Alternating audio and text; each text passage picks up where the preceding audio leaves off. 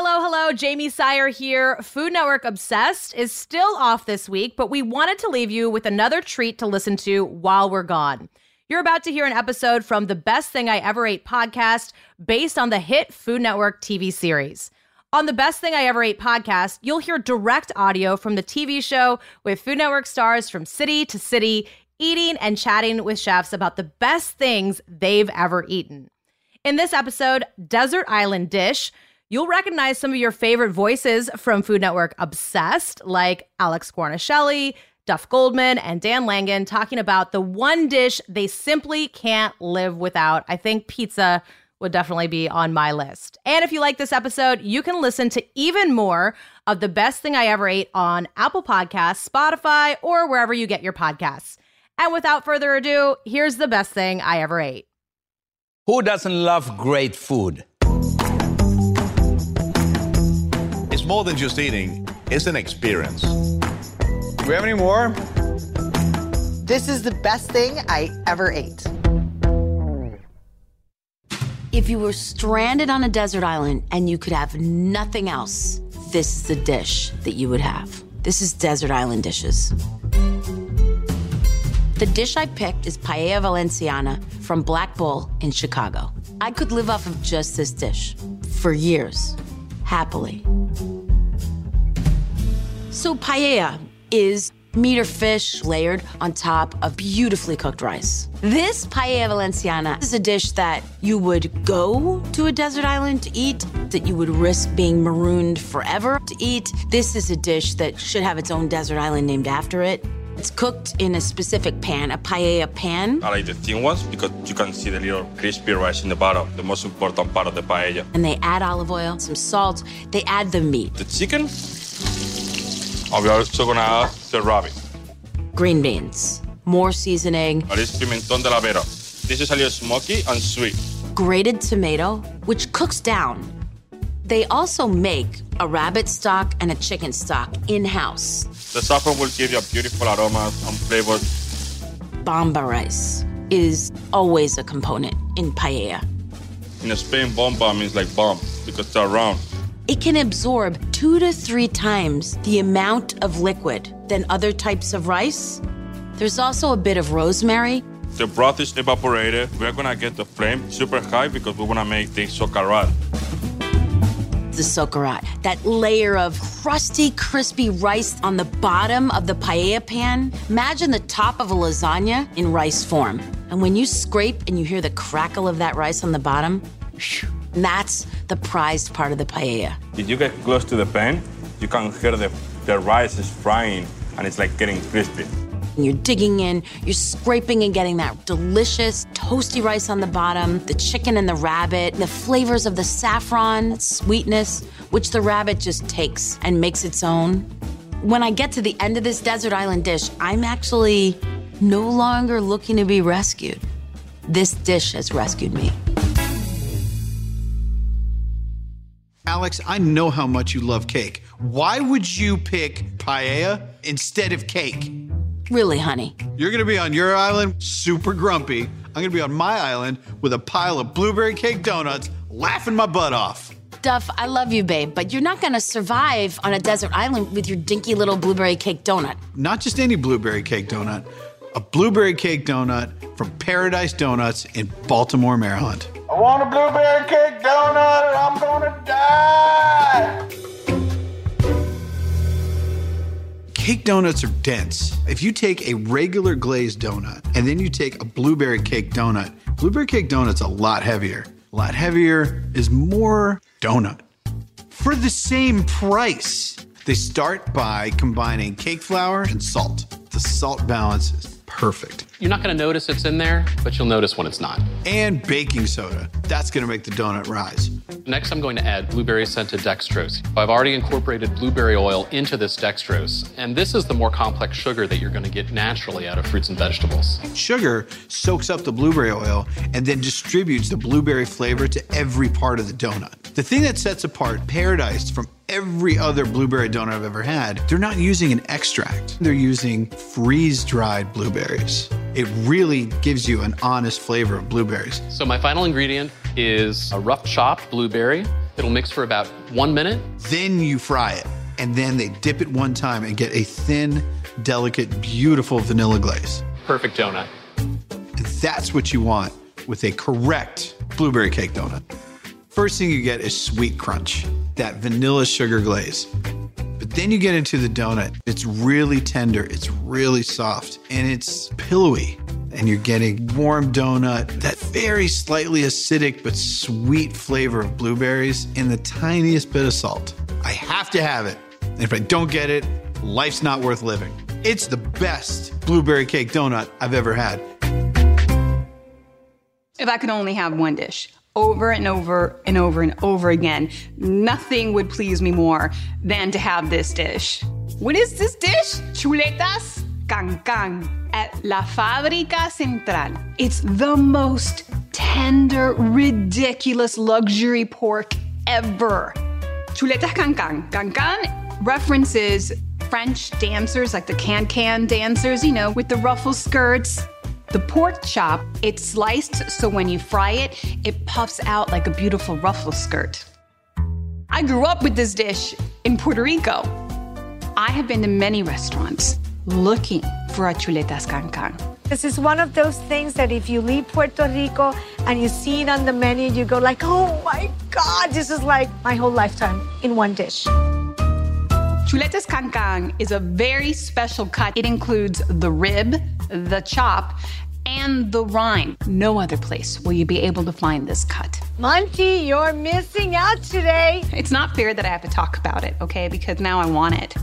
It's 2.5 pounds of pork chop. Have you ever? It has the fat and it has the skin plus the pork belly, which is the important thing. They brine it for 12 hours with cilantro, salt, pepper, cumin. I use enough garlic to kill a vampire. I'm sure of it. Just like, bam! Get in there, flavor!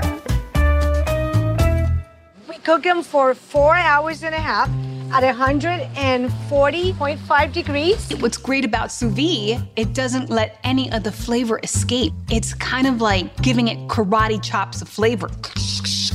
Once it's been sous vide, they deep fry it in canola oil for complete and total perfection.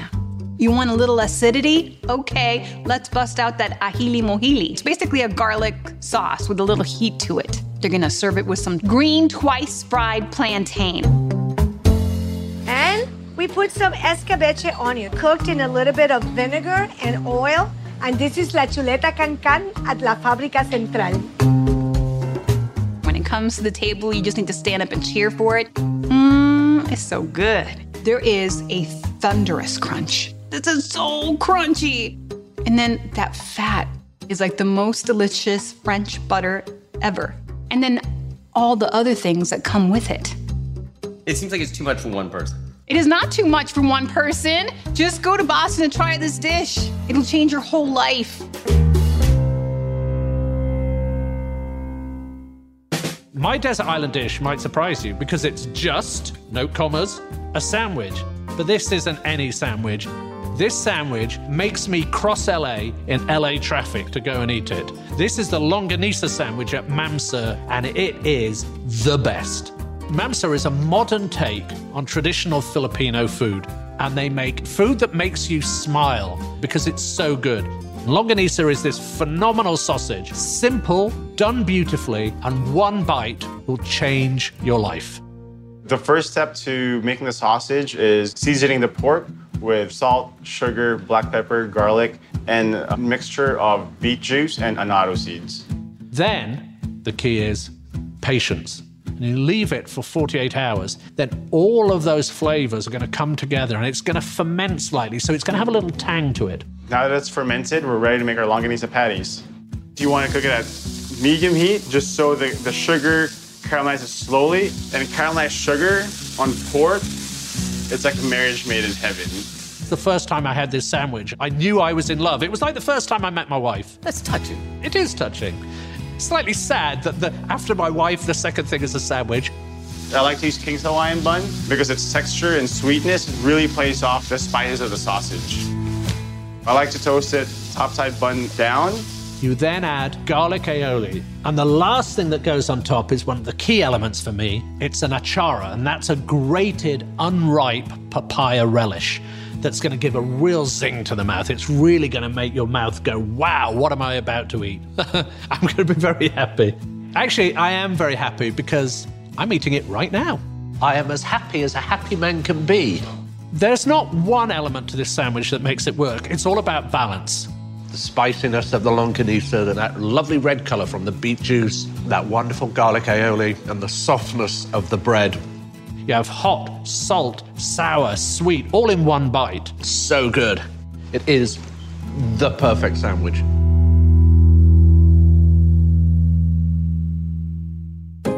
That butteriness of a latke, that sweetness that comes through, that kind of saltiness where they season it to perfection. Oh, just so many textures and so much freshness in every ingredient. If I was on a desert island, the only thing I'd need is the Fancy Pants latke from Baz Bagels in New York City.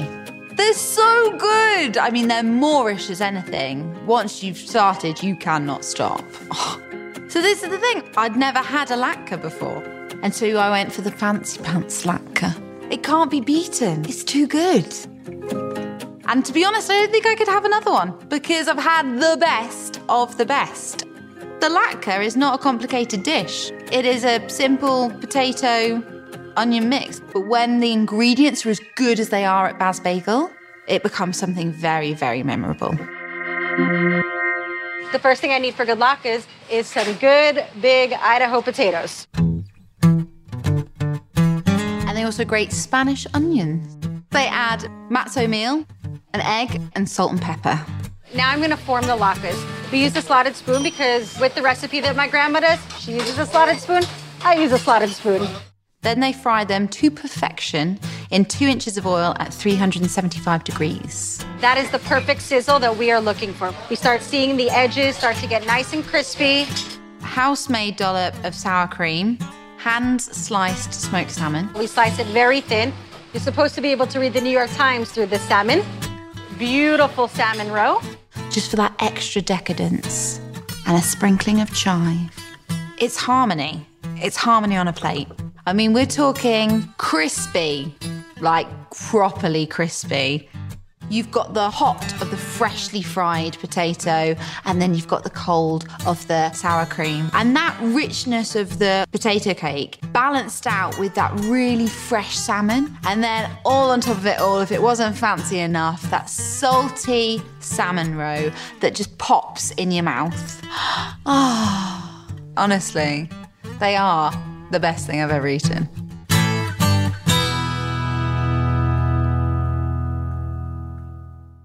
If I'm stranded on a desert island, I need meat, bread, cheese, a little bit of vegetables just to make sure I'm staying healthy, and that's what you get in this chicken cheese steak. I'm Dan Langen. The chicken cheese steak from Antonella's Italian Kitchen in Bryn Mawr, I could eat it every single day. It's just like a level above the rest. Always perfect, beautifully cooked, bursting with flavor. So good. Antonella's, it's like a small neighborhood Italian deli. Oh, yeah. You can walk in and you can pretty much guarantee you're gonna run into an old friend. Hey, Ray, you know what I'm here for. The usual. Chicken cheese steak. You got it, buddy. You've got nice, big, meaty pieces of chicken. They season it perfectly with a little bit of olive oil. Italian Kitchen, you have to add the garlic, right? Salt and pepper. Parsley. So then in a separate pan, they saute red peppers and onions. We want to hear that sizzle. One of my favorite ingredients whenever I'm cooking with garlic or onions is paprika. It just brings out that sweetness in the onions, and it gives it a little bit of that smoky flavor. Look at that! Woo! To that, they add the partially cooked chicken. We're gonna add some white wine. Why? Hey, why not? It's white wine. It makes everything delicious. Time to build the sandwich. They load it up with this chicken, pepper, and onion mixture, and then it's time to top it with the cheese. Sharp provolone, and they pop it in the oven to toast it until the cheese gets crunchy on the edge of the bread. Perfect. Hi, Dan. Here's your favorite. Oh, yeah. First thing I get is the crunchiness of the bread. Crunch. You hear the crunch? And then before you even hit that chicken, there's a nice cheese pull from the toasted sharp provolone that's on top. And then you get to the chicken in the center, real big chunks of tender chicken. With that white wine and garlic flavor in there. Oh my God. chicken cheesesteak dance. If I'm stranded on a desert island, this chicken cheesesteak is perfect. I could eat this every single day.